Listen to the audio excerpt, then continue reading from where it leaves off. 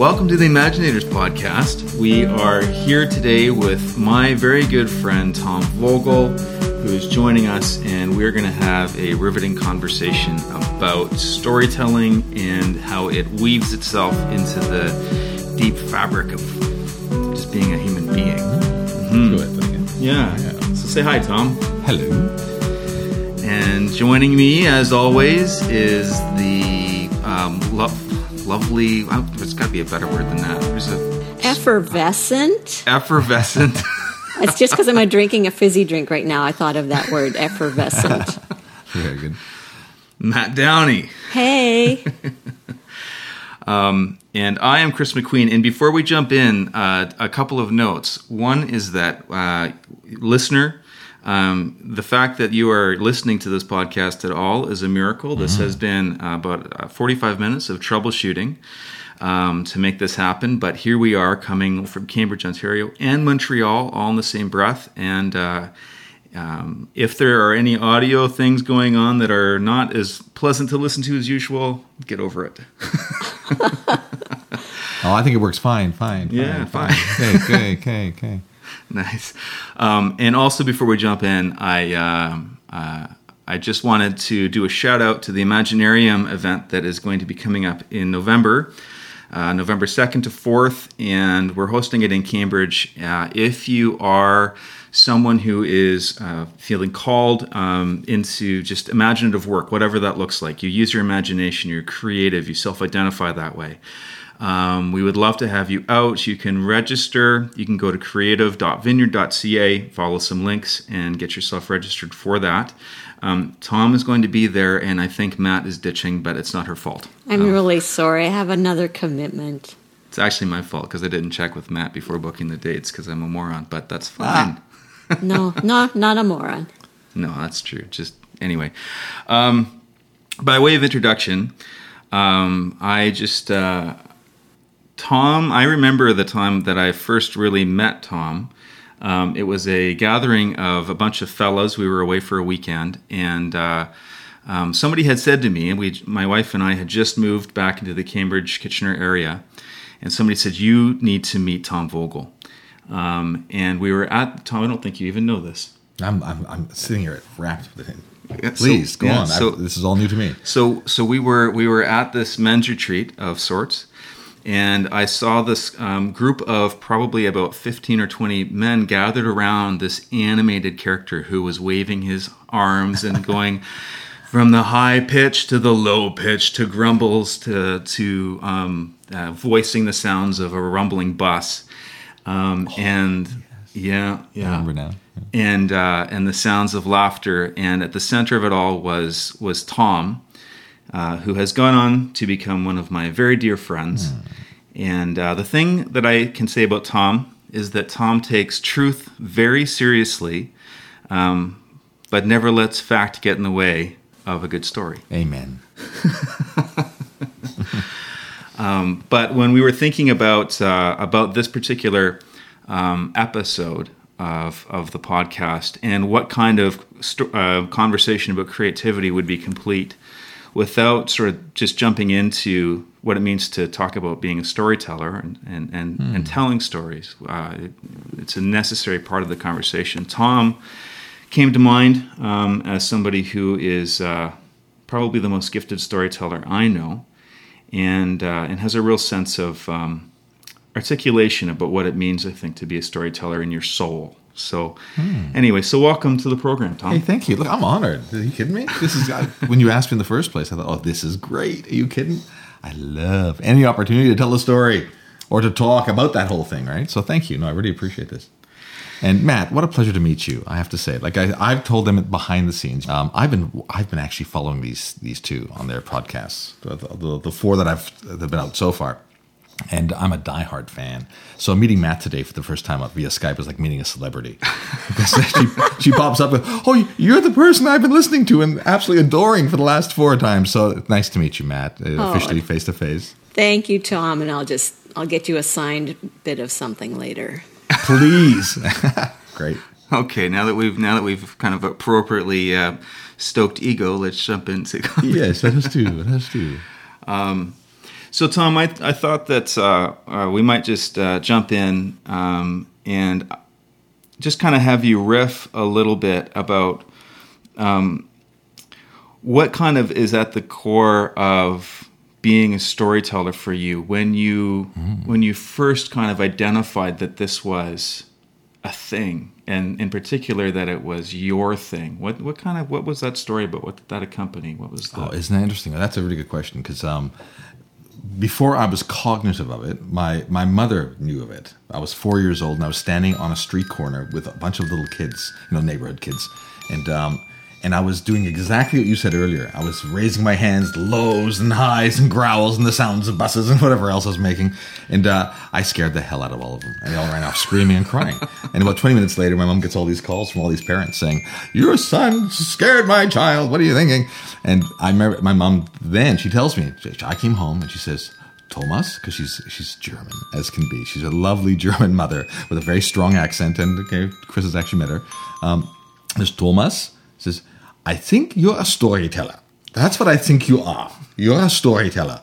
And she wasn't angry with me. For some reason, she didn't like that. And I that stuck with me. And it stuck over the years. She would remind me throughout the years. So was there a moment where I went, "Oh, look at this. This is what I do or what I love"? I think it's always been kind of a part of my my makeup. It's been part of my story, I guess, for myself, my family story. They would remind me. And I know in my family, I have an uncle that is the storyteller of the family. He's always the guy, when you go and have family gatherings, we all sit around and listen to him. And he opens his mouth and we all are in awe of this guy. So, it's kind of in the family in a funny way.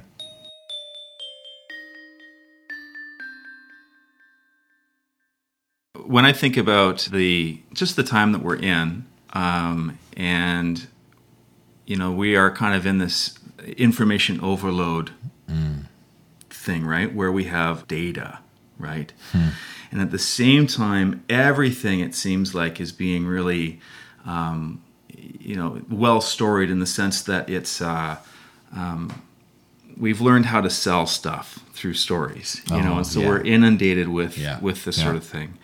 And I would be interested to get kind of both of you guys feeding back on in this time what the necessity is for storytelling, and also kind of a theme running through our times together so far with the Imagineers is that we always seem to drift back into this thing of truth as beauty and beauty as truth, and I think that storytelling is really central to that, and yet, as we kind of alluded to earlier, storytelling also can play with fact a little bit.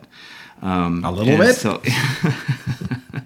Well, if I could jump in first, maybe, because I was thinking about, and when you said this, we've learned to sell things, and I think something I've been thinking about is that we have become, in the last few hundred years, last few centuries, historians instead of storytellers. So we're always looking for what actually happened.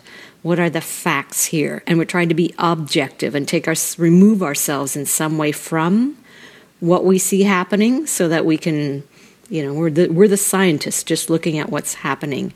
And so we're taking ourselves out of the story in some way. So we're not empathizing. We're not really listening. We're not really identifying with the characters in history or around us. We're just looking for the facts.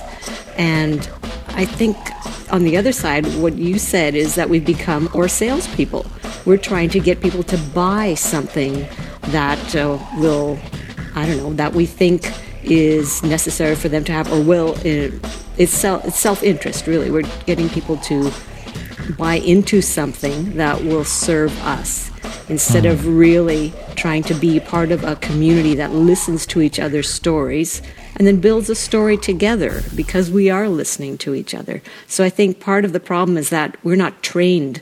Well, we are as children. We listen to stories, but we're not trained to enter into stories very much as adults.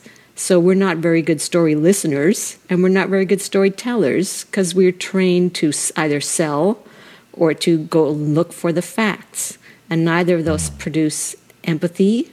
Neither of those make us engage as philosophers, can I say, as people who look for meaning. What does it mean to be human? and none of those produce empathy. And I think just reading, the news and the Twitter feeds and all kinds of things lately, I don't see a whole lot of empathy. I think we're lacking that, and to me that is so closely related to knowing how to listen and enter into a good story. Wow, that's very insightful. I have to say that I've never heard it put that way, but that makes complete sense. The whole idea of being historians and being the fact gatherers and fact disseminators, right? We get it out there, and we and people who use fact as currency, and they're back and forth from Twitter to whatever, and the Twitter wars and that whole business that goes on out there in the digital dark, let's call it. It really, we miss the fire in the digital dark. We're out there in that digital dark, but we miss the fire to gather around and to really hear what's important. And the empathy, that's exactly it. I think storytelling at its core, it has to do with heart. It has to do with really drawing us back to our human core, to that spark within us that actually makes us all one. And that's where, when I say the truth, the facts, right? And we play with the facts a little bit. Are you kidding me? In fact, facts are just so much fun to destroy. And to trounce and then to drown when you're telling a good story. Oh my God, you just discard them, and you get into metaphor, and you get into talking about those other bigger pictures that transcend us from the everyday, from the Tim Hortons on the corner to the to that other world, to the magical castles that are just above and beyond. But in those castles, in those hallways, we find each other, and we find ourselves. We find things that are the metaphorical is very powerful, and no, there's no place for metaphorical in selling. Have you ever heard a car salesman use a metaphorical? Let me tell you a metaphor about this guy that's slashing prices.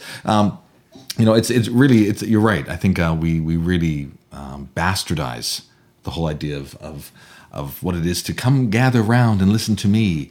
It's very different. Man, that's a great point. Historians and fact gatherers. It's such a funny time, right? Because we really, truly are surrounded by more story than maybe ever before, because we have media that's constantly communicating it. And yet, and I've never thought about this, but we are somewhat disconnected from storytellers, right? So we sort of have this world where it's like the storyteller becomes really invisible to us, and there's production that's behind the scenes, and there's all sorts of things. But with what Matt has talked about and what you're mentioning, there's the kind of rehumanizing element of storytelling. And it's not that we think that having facts are irrelevant. Obviously, there are certain contexts in which facts and the actual facts matter. But when we're digging into a deeper truth, it's the same thing that I think of when I'm doing something like a graphic design thing, or and Tom is also a photographer, so he'll appreciate this, I think. But there are times where I'm putting a filter on an image that I've taken because somehow the ones and zeros in my digital file of that photograph don't communicate the honest emotion of that moment. Good point. And so by adding some kind of a filter, I'm actually being more truthful to the space, to the way that scene was hitting me as I held up my phone, which is typically my camera, and took a shot. And and that reality is happening around us all the time. But this idea of actually being connected to one another as listeners and actual storytellers, it's maybe that's part of the missing ingredient that allows there to still be honesty within the embellishment that allows us to get to the essence of the truth, the essence of the story. And I should clarify about the thing about facts. Sure, from my experience, I like to say, Yahoo, let's just burn the thing down, but not really. I'll say this, that to qualify, facts are important, but I think people can take a slide rule to storytelling, or to the art of it. They say, let's take a slide rule. Let's make this accurate to the point of ad nauseum. Whereas I think that you find your facts, you get your facts, you see what is the base behind it, and then you leap. And that's what I find I love to do. Then I find that fact, because that's important. You got to have something to fall back on at some point. But I leap from there. But as long as you got a base to leap from, yeah, that's true. You can't just make up out of the blue. But I find facts, yes, they have a place. But there's this whole this whole world out there that we're just literally swimming in the how would I put this? It's almost like that world, that internet world that we have out there, that world of the social media. It's almost like people are approaching it like, and no disrespect to engineers, love them, lovely haircuts, love these sweet little people, but it's almost like, you know, they take the engineer approach, which can be very creative in its own right. And then there's artists who take a different kind of approach, you know, the left, right hemisphere brain kind of business, right? Where certain people will go and construct.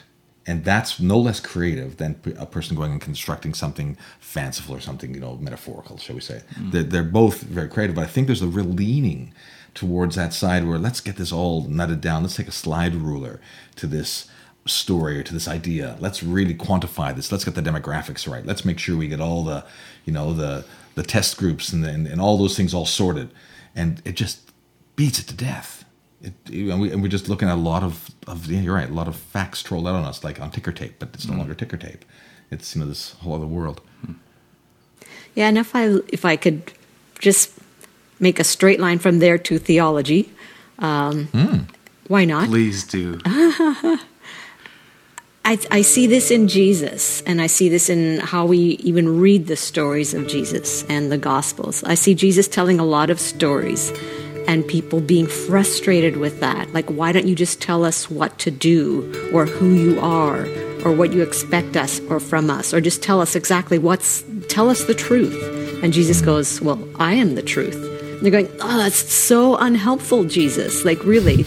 And then again, this is a more recent phenomenon, just the way of reading the gospel, saying, well, there's discrepancies. They don't all agree. And that being a very modern kind of observation, whereas you come from, if you're in a storytelling culture, I don't think people would be really observing that. Wait a minute, these stories don't agree. Some of these facts, in quotes, are different. The order of things are different. And if you're in a storytelling culture, that doesn't really come to the fore. You go, oh, this is a different side of the story I'd never heard before. This is interesting. What is it now making me be attentive to, right? And so I think not growing up in a storytelling culture, and this is a few years ago, I went to a storytelling evening, and it was an African-American older woman just telling the stories that she grew up with and is passing on to her community and her children. And I think I didn't grow up like this, and I didn't come away with any facts or more knowledge, so to speak, but I came with, I understand more about how the values that you have in your community and your way of life. I understand more about how you raise your children or the journeys that you go on. And I have a whole lot more questions, right? Oh, that's good. And I think part of the thing that stories do, and Dean and I go see a lot of movies. I love reading fiction. I love reading memoirs, which is just a form of how a person remembers their own story. And what I see is the more I immerse myself and get comfortable in those, yes, empathy, imagination, listening, those are all kind of engaging, but I'm also better with tension. I'm better with, I don't always have to have the binary. Is this right or wrong? Is this A or B, right? I'm comfortable with things that kind of get stuck in the middle, because you're always in the middle of a story. I'm more patient with process, because stories, like you say, take time to develop and unfold. And so I think these actually develop character qualities in us when we are good or immersed in story in some way in our lives, which we aren't when we're raised in more the scientific kind of age. Yeah, well put. I had an experience way back. I used to tell stories to my children's class. So my two daughters, we brought them up in Australia. Hey, by the way, I can bung on an accent, mate, just like that. So if you want me to tell a story in Australian, mate, I can do it just like that. Anyways, I won't, because my wife will hit me, because she's the Australian gal and says, you don't have an Australian accent. It's terrible. But my daughters brought them up in Australia, and in their school, I would go in and tell stories every week. I would tell these stories, these worlds that I'd created for them in particular, and they all loved it, had a grand old time. We'd come back to Canada, and there we were at my youngest daughter's class. She was in grade 4, I think, at the time. And they go into the classroom, and all these kids are sitting around, and the teacher says, well, Mr. Vogel is going to tell a story to you kids, so all behave now. Let's all sit down and let's all be quiet. Mr. Vogel is going to tell a story. So I got up and I said, well, first question I have to ask kids is, have you ever had a story told to you, like a storyteller come in and tell a story? And they all kind of shook their heads. No. So what do you know about storytelling at all? Well, they watch TV. They have television shows, cartoons they love. And then they had people, at the library read a book to them and that kind of thing. But not anyone come in to actually tell them a story. I says, no, you're serious. He says, no, not at all. He says, well, then I said, well, here we go. If you suffer from a heart condition, or if you're in the maternal way, or if you suffer from seborrhea or psoriasis, I ask that you leave now because the ushers will be closing the doors. And they looked at each other, and half the class got up and ran out the door. They ran out. And what I did, as a good storyteller, is I shut the door. And they stayed out in the hall, while the kids who remained, I just told them a rip-roaring tale, and they were howling and squealing and peeing their pants and all the good stuff that should happen when you tell a good story. And the kids out in the hall were bouncing up and down, looking through the window, trying to get in. They couldn't get in because what? And so they're missing this amazing story. And then they come in afterwards, and they say, well, tell us that story. Tell us. Well, maybe later.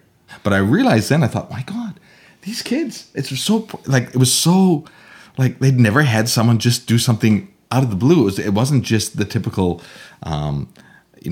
structural kind of thing. It was something very different, and they took it very literal. Yeah, so I find that people can approach storytelling if they've never heard it, if it's never been done. People sometimes have no frame of reference, and it can be a bit jarring and a bit disconcerting, and they may have a hard time processing it first. Because if like you say, this lady, she got up and she spoke about her culture. It wasn't about the facts of it and the things. It was about the emotion and the feeling and the life of it. And you felt the life. You felt some kind of lifeblood from that story. That's storytelling. That's when it's really happening. But some people have a hard time with that if they're not used to even hearing, seeing, or tasting that in any way in their lives, because they have a diet of everything else but that. Yeah, there's always an invitation in a story, right? To listen and be part of that process, the reciprocity kind of piece. There's a beautiful skill set that I think comes from sitting down in front of a human being, particularly if they are telling a story that is from outside of your vantage point, right? And the humility that comes from having to sit and to listen, to really listen, and then to have genuine questions come. And I think that is something that I see in my own life, that I long for those kind of connections where I've listened well, and now there are genuine questions that are part of the exchange. And I just know from having been in the room now quite a number of times, when Tom in particular is telling a story, and it's always interesting to me, and I probably have been guilty of it in the past, but because we've had some conversations in over the years, I sit back and it's amazing how I'm going to make an assumption here. You tell me if I'm wrong or if I'm right. But my assumption is that the number one question that you get at the end of a story is, was that true? Oh, that's the question. And I have an answer for that too. I have an answer for it. So every time, so many times, and kids especially, so, is that true? And they have the big wide eyes, and they come up to you, and all that trust. They look right up into your face. And I look down at their little glowing, little cheeky faces, and I go, oh, that's a great question. I'm surprised you'd ask. And I walk away. And that's where you start to work that muscle. There's a muscle in our imagination that tends not to get stretched or not get to work that often. And it's that place, that tension. I think you said a nice point earlier where you said, Matt, about tension, being able to hold tension. That's what I'm doing. when I say that to those kids when they are adults, yeah, they go, is that true? And totally trusting an open hand and arms, I go, yeah, I'll give you an answer. I'll say that. And I'll just basically tell them that, I'm surprised they'd even asked that question. And with a big smile, very generous and very, very kind, and walk away. And you can see them, the smoke between their ears. And they kind of go, what, that was real or that it wasn't? What? And there's this back and forth that takes place. And that's the moment where the muscle starts to stretch and starts to grow. That's where the imagination engages. And they go, okay, what? They have to live with the tension of, what if it was true? Or what if it was, that place. So I never give the answer because it's more important for people to have that, the sense of wonder than to have the good, solid, factual answer. And wonder leads me to a question I wanted to ask Matt. Because I've now had the opportunity to hear Matt sort of deliver some, like one of the talks at Society of Vineyard Scholars back in June, and just a few other environments. And a couple of things that you need to know about Matt, at least from my perspective, is that she's extremely smart as a theologian or somebody who moves in that field. But Matt, when you present, it seems to me that you are way more interested in having somebody walk away with an imagination that is firing and asking questions than you are with delivering pithy truth or answers or whatever. And I just wonder what your process is, and maybe that's not even the right question, but there's what I know is that people take away more than just some new ideas when you communicate some of the things you're thinking about. And I'd be interested in hearing where that comes from, because it's unique. It is very unique in the field of conveying theology or information or whatever. And yeah. That's interesting. I don't know if I have intentionally thought about my process of how when I make a presentation at a conference or even write some articles or what have you for theological consumption. But I know I always rely on a question that I'm pondering or something that I've come across that excites wonder in me. I feel like I've been given a gift whether it's an author that I've read or an idea I've come across or just something maybe I've read in the scriptures that I never saw that before, that connection. And I feel like I've just been given a gift, and how can I give it or pass it on to others?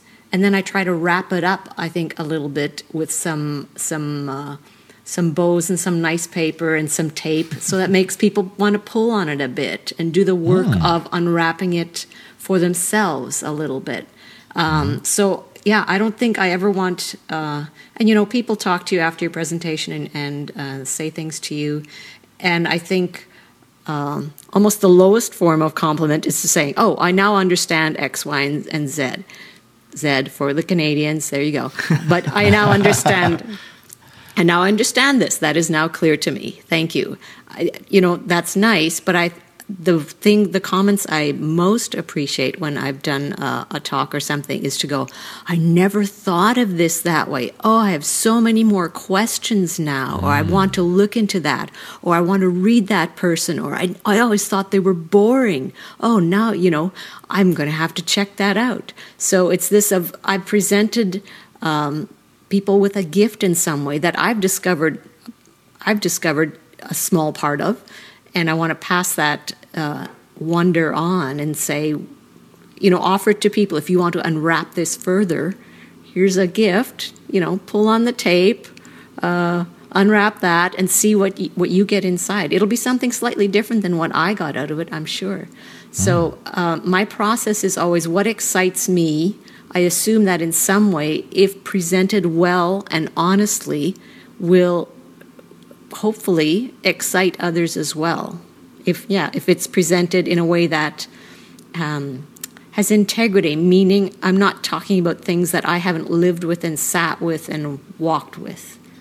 So to me, that's vital to, as part of a writer, to not write about things that I don't really know. And by know, I don't mean thought about in my head or read some facts about. Know means it's part of my experience. It's in my heart in some way, as you said, Tom.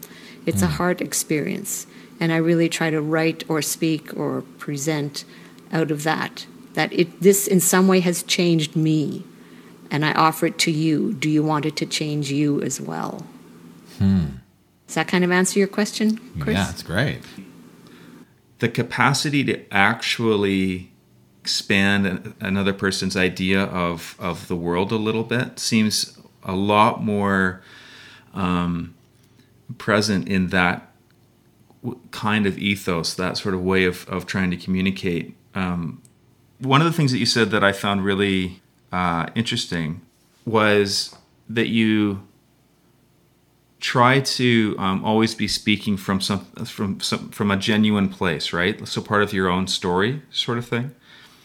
And there's a little bit of tension in that for me. Not really tension, but when we are dealing with areas of imagination, and so there's an element of make-believe and constructing something that's new and making stuff up and genuinely creating stories or whatever. There's kind of this sweet spot, and maybe it's the metaphor thing, but where we're still speaking from our own experience. When I think of my favorite authors,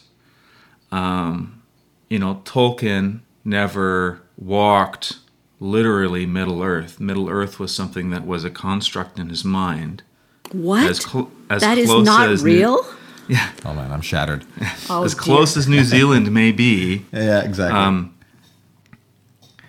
And yet, I would hold that the reason that there's such a deep resonance is because there's so much of his own story that's woven into that. And what does it look like? What do you guys think that looks like? Kind of navigating that thing between being imaginative and stepping into make believe a little bit, but still holding really deeply to that truthful resonance, right? That is truer in a lot of deeper ways, where we're not actually being false, right? We're being imaginative, we're making stuff up, but we're not being false. Do you guys have thoughts on what that tightrope looks like? For myself, I just find that, and I think again, you said it, Matt, too, as well. Just when you talk about something that you know, something that's part of who you are, it's not just a theoretical thing. Like, yes, we know the Word of God and the Melchizedek priesthood, and blah blah blah blah blah blah blah blah blah. It's something that resonates with you because I think you said it earlier too as well. You said I'm a person who's very present, and I think storytelling at its best is that you're present in that moment. You actually have to be very present. You have to be present with your own feelings about things. And I think when you're present with your feelings and you're telling a story, because again, a story is really, any good story is our story. So Tolkien's story, his imaginary story about Middle Earth, it's our story. We loved it so much because it's our story. He actually reached out in that way that only myth and metaphor and great imagination can, and say, you believe this story because you so want. It's so much a part of who you are at certain levels, at certain almost DNA levels. There's the need to be heroes, the need, the when we fail, when we succeed, when we band together as as community. These are things that we all want, all desire at the core, kind of molecular level as human beings. So a good storyteller will say, I'm not telling you a story that's just being made up. I'm telling you a story that is us.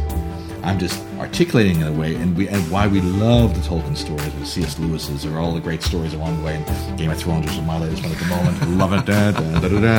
But all these, stories. There's certain characters that we get angry about and we love passionately, and all because they're us. They're parts of us. They're parts of who we are in the multifaceted things that make us as human beings, and a reflection of God. Let's take it back theologically.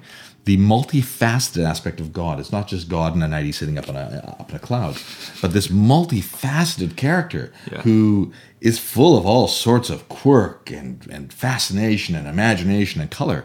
And so, but he's put that in us. God has put that in us. And so any good story, any good make believe, is believable because we are in the heart of it. We should feel we're right in the heart of it, not rather than just being passive observers of it. I do agree with Tom there. That's that in some way we identify with a story that is not fact, but it is true in a way that it tells part of our story again. There's a resonance that happens when we hear it. So even if I'm reading a fiction or seeing a movie or whatever it may be, there's characters I relate to, and I set myself in opposition to them, almost say, well, I hope that ends with, they're caught or they don't do well or they get what's coming to them. And that there's characters there that I sympathize with, and usually they're not perfect, and they make mistakes, but that's the part I identify with as well. There's a brokenness in their lives, there've been some pain there, and they're still trying to move forward in their journey. It's kind of like the classic, Joseph Campbell, the hero journey, right? Yes. So we identify with the reluctant, broken hero being asked or invited to go on this grand quest to help others and be transformed in the process. And we know the journey will be full of pain and suffering, and it will just seem like they're almost got it completed, and bam, another setback. We're kind of geared. We expect that story, but then right at the end, somehow they return with a gift, the elixir for the village, or they return home in some way, having accomplished their task. And it's not just for themselves; it's for others, and it enriches the whole community. So there's the journey is what I keep thinking of. Is the journey resonates with us in some way? So it's not just a static character or not like a superhero. I find like the Marvel and all of those, like the superhero stories, really, really hard to identify with. Dean loves them. There's something in them that really captures him, but it really doesn't resonate with me. And I think because the journey, the person isn't me in some ways. And some people, they do resonate with that. But it's just I don't. The person's not me, and the journey is not one that I see myself being on. Whereas you have the tale of a hobbit, and I think, yes, I'm small and insignificant and overlooked all the time. And still being invited on a hero journey, the unlikely heroes. It's not that I go, well, this is factually true of my life, but I'm just saying it's not factual, but it's true. Aspirational. There's something that's aspirational. We want to be better. We want to be heroic. We want to be brave. We want to be courageous. I have to agree with you about the Marvel and DC comic kind of world that's happening at the moment. I find it just does not turn my crank in any way. Maybe it's because I've seen what I look like in spandex, and I'm not happy with the image, so I just can't go there. You know what I mean? But, TMI, too much information. So I just can't go there. But I think also there's an element of, I think a lot of it is posturing, a lot of it in that Marvel universe. There's a lot of it that's done in the comic style, where it's tableaus. Them and they're flying through the air in that comic book tableau. You know what I mean? And we want that. And that feeds a certain kind of diet. And it's good, and people can draw from that. Of course they can. There is still enough going on in there for people to draw the hero story, right? Spider-Man, with all that much with great power comes what? Spider-Man. Great power, great responsibility, and I just need to represent Dean a little bit in the midst of this particular part of the conversation, because that is actually an interesting phenomenon, is to look at what mythologies resonate with whom, and what does that kind of spell out about the underlying desires, right? So. Like a lot of that stuff, I'm with you. I mean, I always, I was born in the 70s, right? So right during the whole heyday of the comic book era, and that desire for a perfect hero. I mean, my imagination was formed probably just in the slow ebb of the Superman myth, where people started to get a little bit tired of the perfect hero.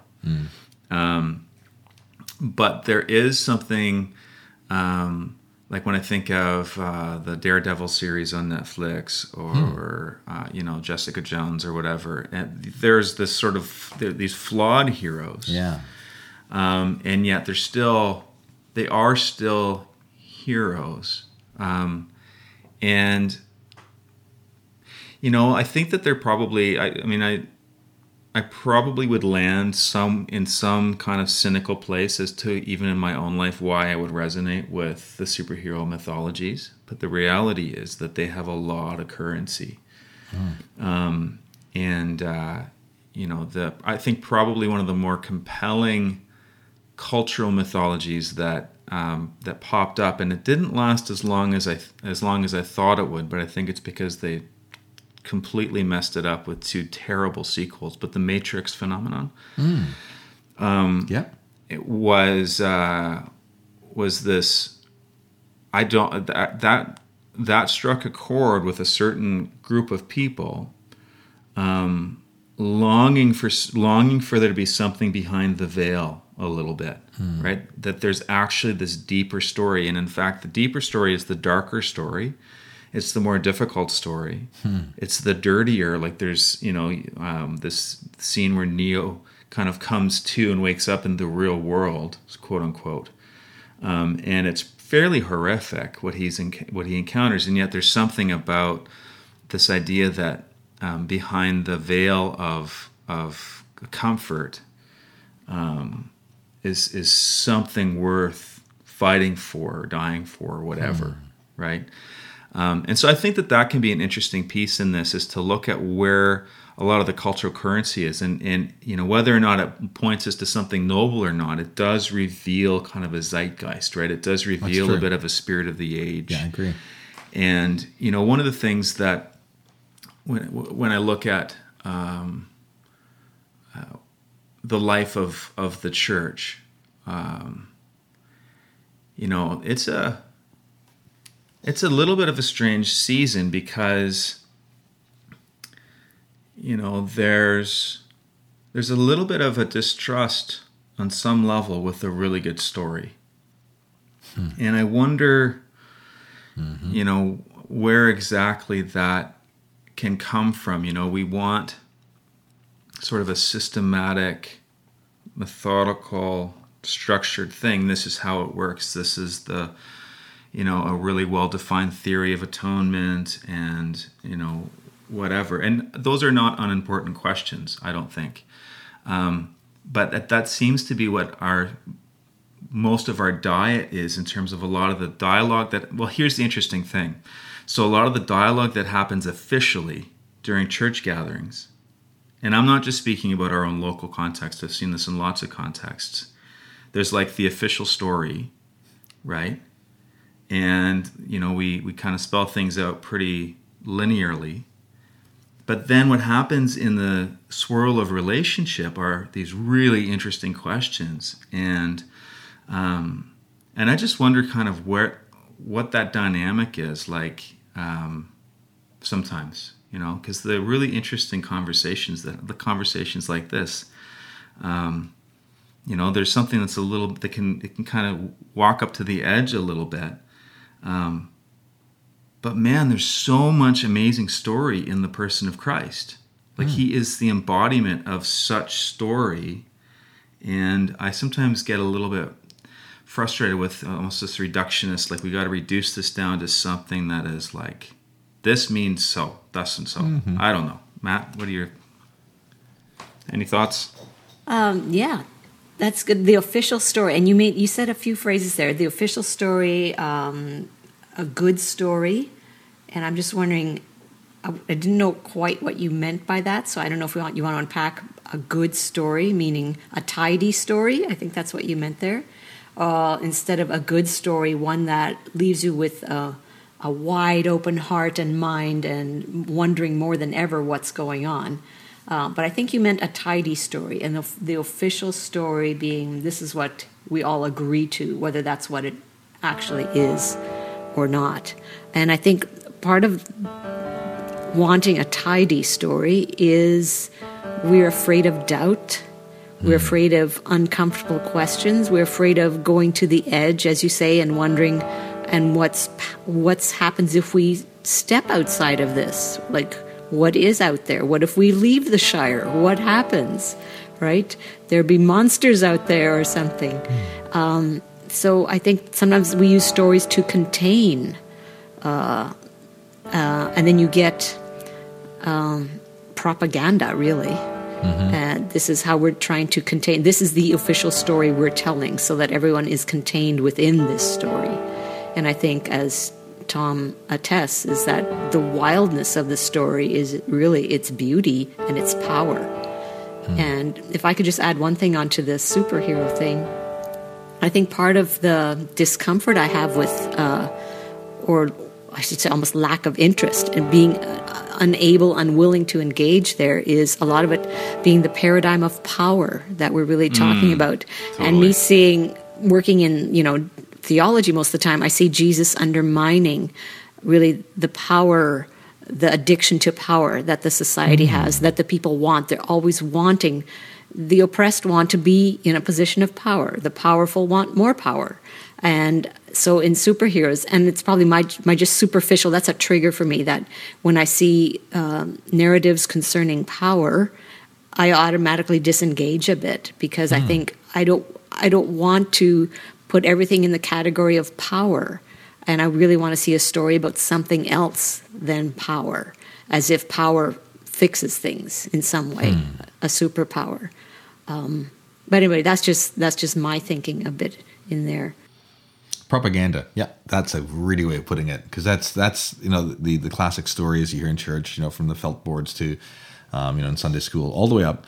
It's not that it's all propaganda. Don't get me wrong. I'm just saying that the need for the tidy story, that like let's all go for the punchline. We know the punchline, and he died on the cross and rose 3 days later. Hey, the end! Big claps and people are crying, and the Kleenex come out. We all know the story, and that's good. Great story, fantastic story, one of the best stories out there. But really, there's so much more between the cross and the tomb and the resurrection. There's so much going on in life. I think that we tend to try to keep things in church, and I say in the global sense, because it's not just our church, but churches all over the world, and religion, period. I'm just talking Christian. I'm talking all different religions. We all have our places where we want somehow to have, this is our contained little idea. This is how it works. This is our road. We go down through the list. And if you can tick off all the boxes, and we all nod at the right places and clap at the right places and tear up at the right places, we're done. That's great. But I think that, good stories just transcend that. A good, truthful story transcends, and you get this bigger picture of God that's so much wider, broader, and deeper and wilder. That that really does resonate for us as human beings. And I think your idea of power, I love that. That seems to be the thing that's out there at the moment. It's a real, and you can see it in our culture, from politics to, and the political stuff that's happening all right now, even over in America. There's a thing of, let's be powerful, let's be brash, let's put our jaw forward, and let's be strong. You know what I mean? We're going to be great again. You know what I mean? And I not just want to get political, but I'm saying that it's a narrative. It's a narrative which almost reflects a malady, an illness in our society at the moment. There's a certain unbalance, and that striving for power. It's a dangerous thing. It's a real scary thing.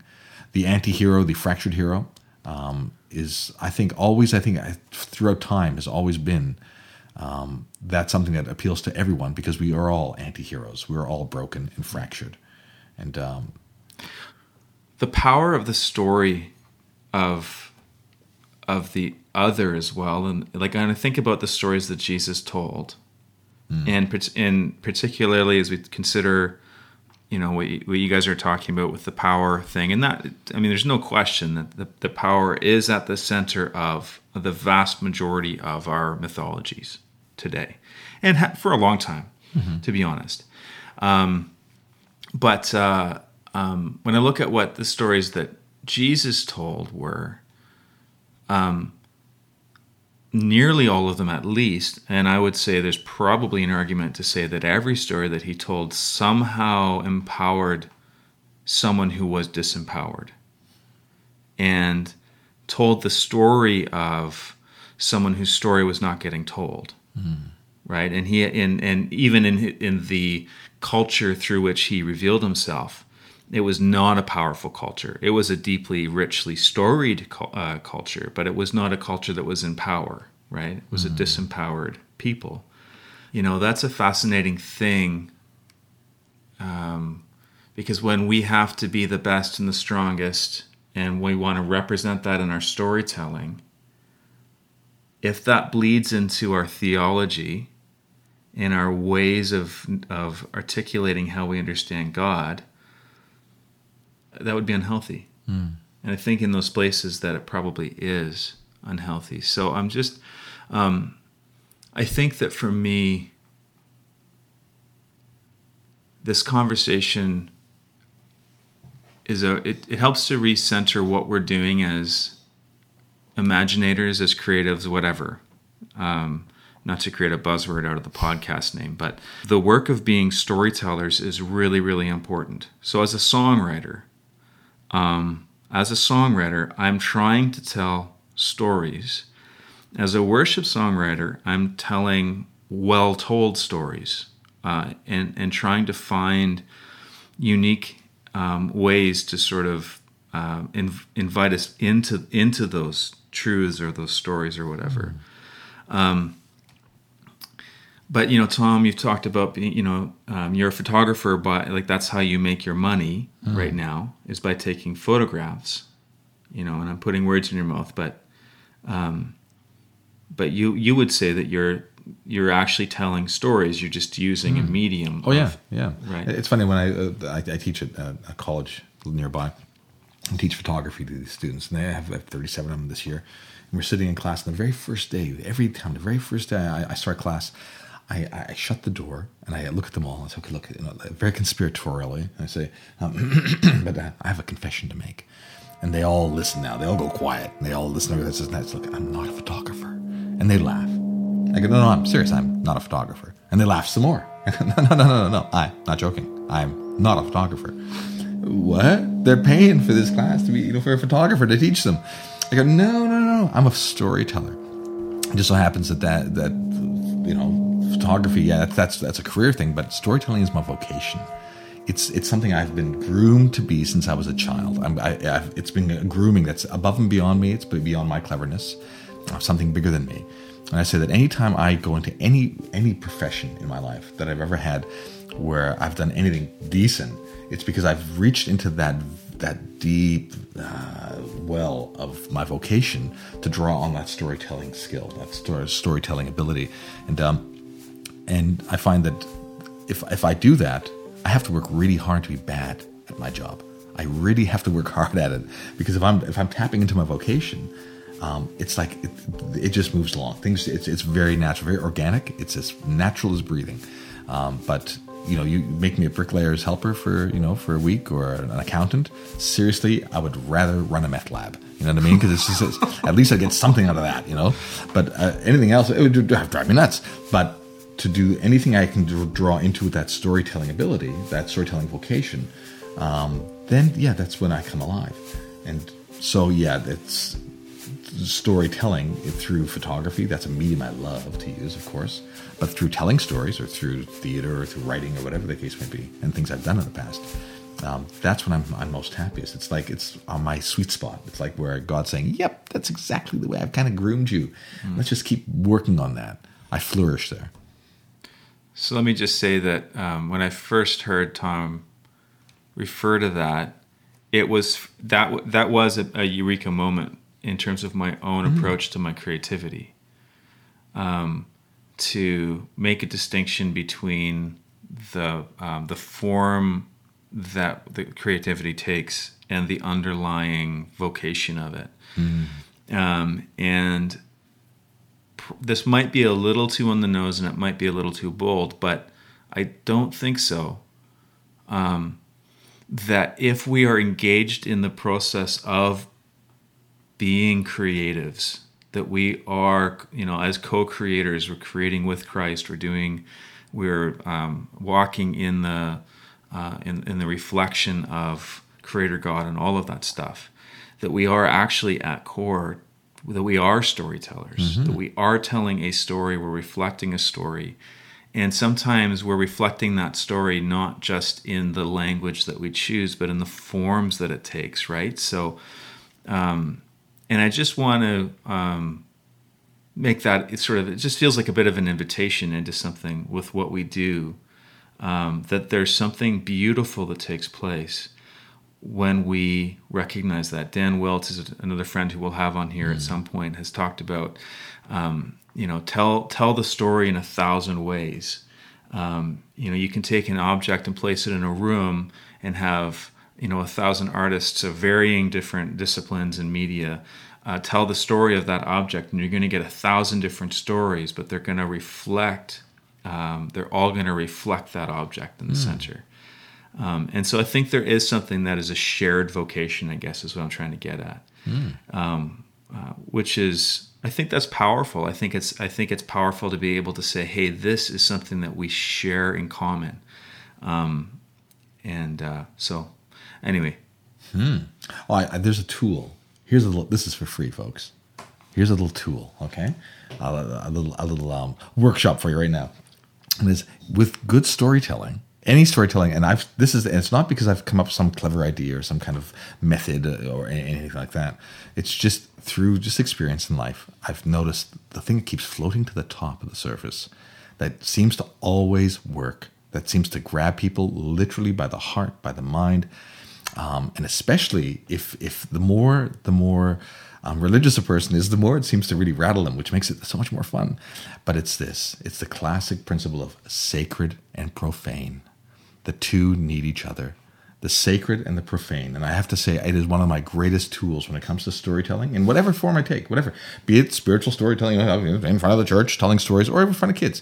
The sacred and the profane are necessary twins. They just literally have to have each other. If you just tell a sacred story... Oh, excuse me, I just fell asleep for a second there. Just wake up again.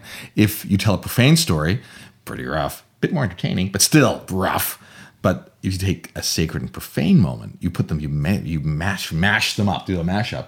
Oh my goodness. Now all of a sudden, people get engaged like you have no idea. And I really think that, for me, the sacred and profane, now this is me going on a limb, I really think it's one of God's little signatures. It's one of his little signature notes. He puts in stories, in songs, and in things that make us go, what? Huh? It seems to be his little signature. I don't know. That's me going on a limb there with that. But the sacred and the profane. We always think profane is a bad thing. A sinful thing, and sacred is a good thing. It's not about being bad or good. It's about those two dynamics, those two opposite dynamics in many ways, coming together and finding some kind of harmony. Those tensions coming together and dancing. And it's a dance. So an example of sacred and profane. And I challenge you not to at least smirk when you hear this. Okay, so for example, we have a group, Chris is a part of, and we have it in our different homes. And every once in a while, a new person will join in, and it's always my delight when they say, so, and we do this on this week, and we sing these songs, and we do this and that, and we pray for each other. Isn't that lovely, great, good old times, And everybody's all very happy and all nodding heads. But then I have to pipe up. And I say, let's not forget that every second Wednesday, or no, every third Wednesday, I think, isn't it, Chris? Chris leads nude communion. It's a wonderful time, very, very wonderful, very moving. And people, is it what? Yeah, nude communion. I say, who? And the look on people's faces, I can see even Matt. It doesn't matter what. You say nude communion, and instantly a dance occurs inside our minds. A dance, a lovely, metaphorical, universal dance. So that is a major tool in any kind of storytelling, is to find those dichotomies, those tensions, those things that you would never think to put together, and bam, it seems to really work. I'll just try that for fun. You're funny, man. Yeah, now I have these images in my mind that I can't get rid of. Chris leads it, by the way. It's great. Right? But I see. I mean, this is very incarnational talk that you're talking about, really, where we talk about the earthiness of humanity, the dirtiness of humanity, if you would, and then the heavenly divinity, and then in Jesus, we see these two together, and people just can't wrap their minds around that. It's offensive and provocative and impossible in so many ways, and yet God says, "There's my glory, there's my wonder, there's my beauty, there's my truth." If you want to see the story of God, there it is. Look at it. And these two things that shouldn't work together, one would think, are married, are made one, and it is, like you say, it's extremely provocative in some ways. It makes people stand up and pay attention, and in some of us, I will put myself in there, inclusive, we want to get rid of it. It's too uncomfortable. We'd rather not that existed, because it makes us feel strange things, whether that's icky or just we don't like that. And someone was talking about it earlier. I don't remember what it was, but I wrote down this word here. I take notes as we talk because my mind won't remember things. But one of the words I wrote was systematic. And working in theology, my field is systematic theology. And I have a love-hate relationship with that word because in some ways it is easier to understand if you say, well, let's talk about the topic of salvation. What does that all entail? Instead of having everything scattered through the scriptures and throughout history. You're just saying, well, let's just talk about one thing at a time. So there's a good part to that.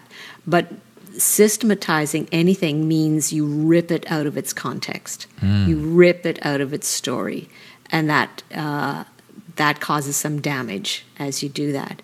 So I've tried to be really, really careful always to leave the roots where they are so that you can trace them back to where they show up in that story. And I think some of what you were saying, Tom, relates to that is letting things, not sanitizing things, but letting, even in your little example there of Chris, nude communion. I think there's a vulnerability and a crassness to that just makes us uncomfortable in some way. We'd rather it was tidy and we were all fully clothed and hidden instead of vulnerable, right? And so I think, I wish he was fully clothed and hidden actually during those times, but that's another story. But go on, yes. But there's a vulnerability that stories bring out in us. And children, I have a niece and a nephew that I read stories to, and their eyes are open, their mouths are open, their body language is all open. They come closer to me as I'm reading an exciting part of the story. There's this whole openness that I think this is part of the childlikeness that we have to kind of work to get to retain in our communities, in our churches, in our stories, in our lives, because we're always adulting all the time. Yeah. And I try to remind myself often, what story am I telling in my life?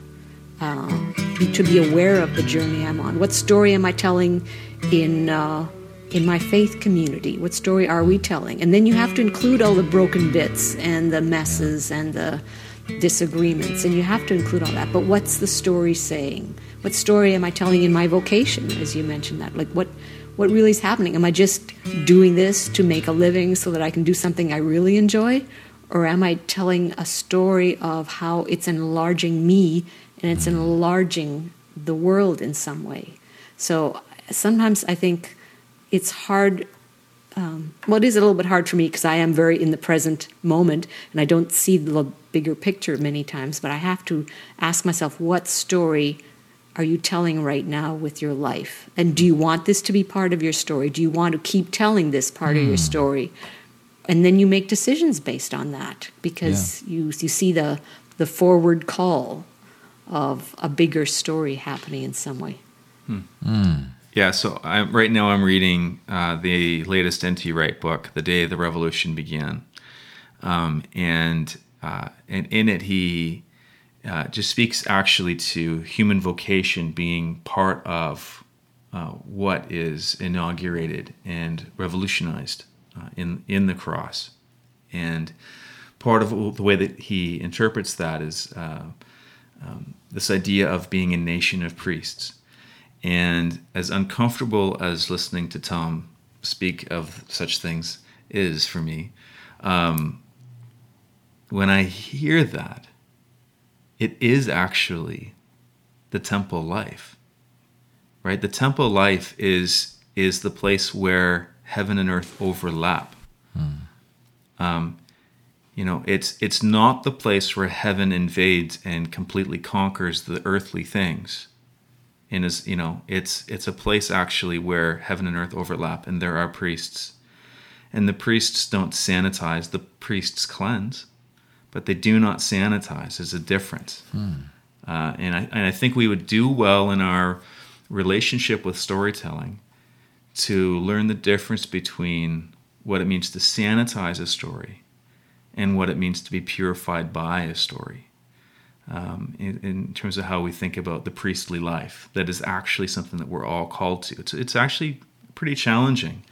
And Jesus got himself into quite a bit of trouble as well in his approach to temple living and what he had to say about the temple. And so I think that there's actually something that is worth chewing on in the middle of all of that, for sure. And I would also say this to those of you who are out there wondering if what Tom described actually happened, and I'm surprised you would ask. That's my boy. That's my boy. There we go. That's great. Oh my goodness. Oh boy. So are we going to hear an actual story? Yeah. Or no? Oh, I've got a story for you, but it actually I'd love it. It has a real kick. It has a real kick to it. Because Uncle Tom, tell us a story. Oh, well, I'd be happy to. Gather around, folks. Gather around. So all of you who are out there in that ether out there listening to us, gather around your iPods or your iPhones or your MacBooks or whatever it is you've got. Or Android devices or PCs. Oh, of course. You see, I'm very Mac friendly, aren't I? I'm very Apple friendly. But still, come gather around. Come gather around. I've got a story to tell. Stories I find that have the greatest impact for me are the ones that are true. You wonder about that word when I say it, but yes, the stories that have truth to them. And this is a story from my childhood. So happens that, like Jon Snow in Game of Thrones, I'm a bastard through and through. But unlike Jon Snow in Game of Thrones, I'm not royal. We figured that one out in season 7. But I'm actually a bastard. I was born to a single mother in Germany, 1960, and that made it very difficult for my mother. She had a real problem on her hands because she had this child. What do you do in 1960s Germany? Now let's not forget that 15 years earlier, Hitler was cooking in a bunker. So that's not that long. 15 years is, now I realize, is not a long time. So Germany was reeling, and it was repairing itself. And like any time after the war, and any time around that, anyways, around that era, there were no social services. It was the church would step in. Mostly nuns and priests and what have you. So my mom went, like in the movie Philomena. If you ever seen that movie with Judi Dench, fantastic film, by the way. Go and watch it, folks. That's my mom's story, without maybe the darker twist at the end, but it's my mom's story. So she went to an orphanage and said, well, here, I'm a single mother. I can't make my way in life with this child, but at the same time, I don't want to leave my child, but I want the best for my child. So can I come in and stay in this orphanage and take care of him along with the nuns? And so that's what they did back then. So the nuns brought my mother in, and I was put in a cot in a room with 50 other children in different cots. My mom would spend the day cleaning and doing things to basically earn her keep at this orphanage. And I would be strapped in bed at night. At nighttime, they would strap us and actually put belts across us, and so we couldn't crawl out of the beds. So we'd be strapped in bed, and my mother was there. At least she could be there. And so the days go by and the weeks go by. And like in the movie Philomena, people would come through and they'd say, oh, look at that little girl there. And look at that little boy. We'll have that one. Thank you very much. And they'd pay the nuns. So either they pay them or whatever the case may be. And they would literally just take a child and off they'd go. Because now they had a home. I was there for 2 years. Now, that was an odd thing, but I mean, I was considered actually a very attractive young child at the time. And then did say he's a very good-looking little boy with the blue eyes, the blau Augen, yeah. Oh, little Thomas, they love little Thomas. And little Thomas, and they would give me little special treats of liverwurst, and they take me to the chapel, and in the chapel, with the stained glass windows, and I'd go really quiet in the chapel. And the Mother Superior said to my mom once, she said, "Oh, Thomas, he's going to grow up to be a man of God. We can see that the way he acts in the chapel." Isn't that sweet? That's one of God's greatest jokes to begin with in my life, personally, but that's another story. So there I am, little guy, and nobody comes to pick me up. And to my mom's relief, 2 years goes by. 2 full years go by, I should say. And one day, a doctor and his wife come walking through the front door. And he comes right straight over to me and goes, "Ach, du liebe Zeit, that little boy right there, the one with the blue eyes, we like that one. Oh, we'll give this boy a future. He'll have a future." Now, see, being a doctor in Germany back in the day was, and still is, really highly regarded in the community. So I was going to have the ultimate life. So he wanted to take me then with his wife, Helga.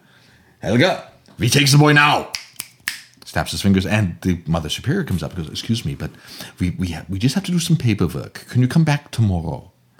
"Oh, yeah, well, okay." And so off he goes with his wife. So the Mother Superior called my mom in and says, "Irmgard," and she has it, in the office, says, "Irmgard, here's the thing.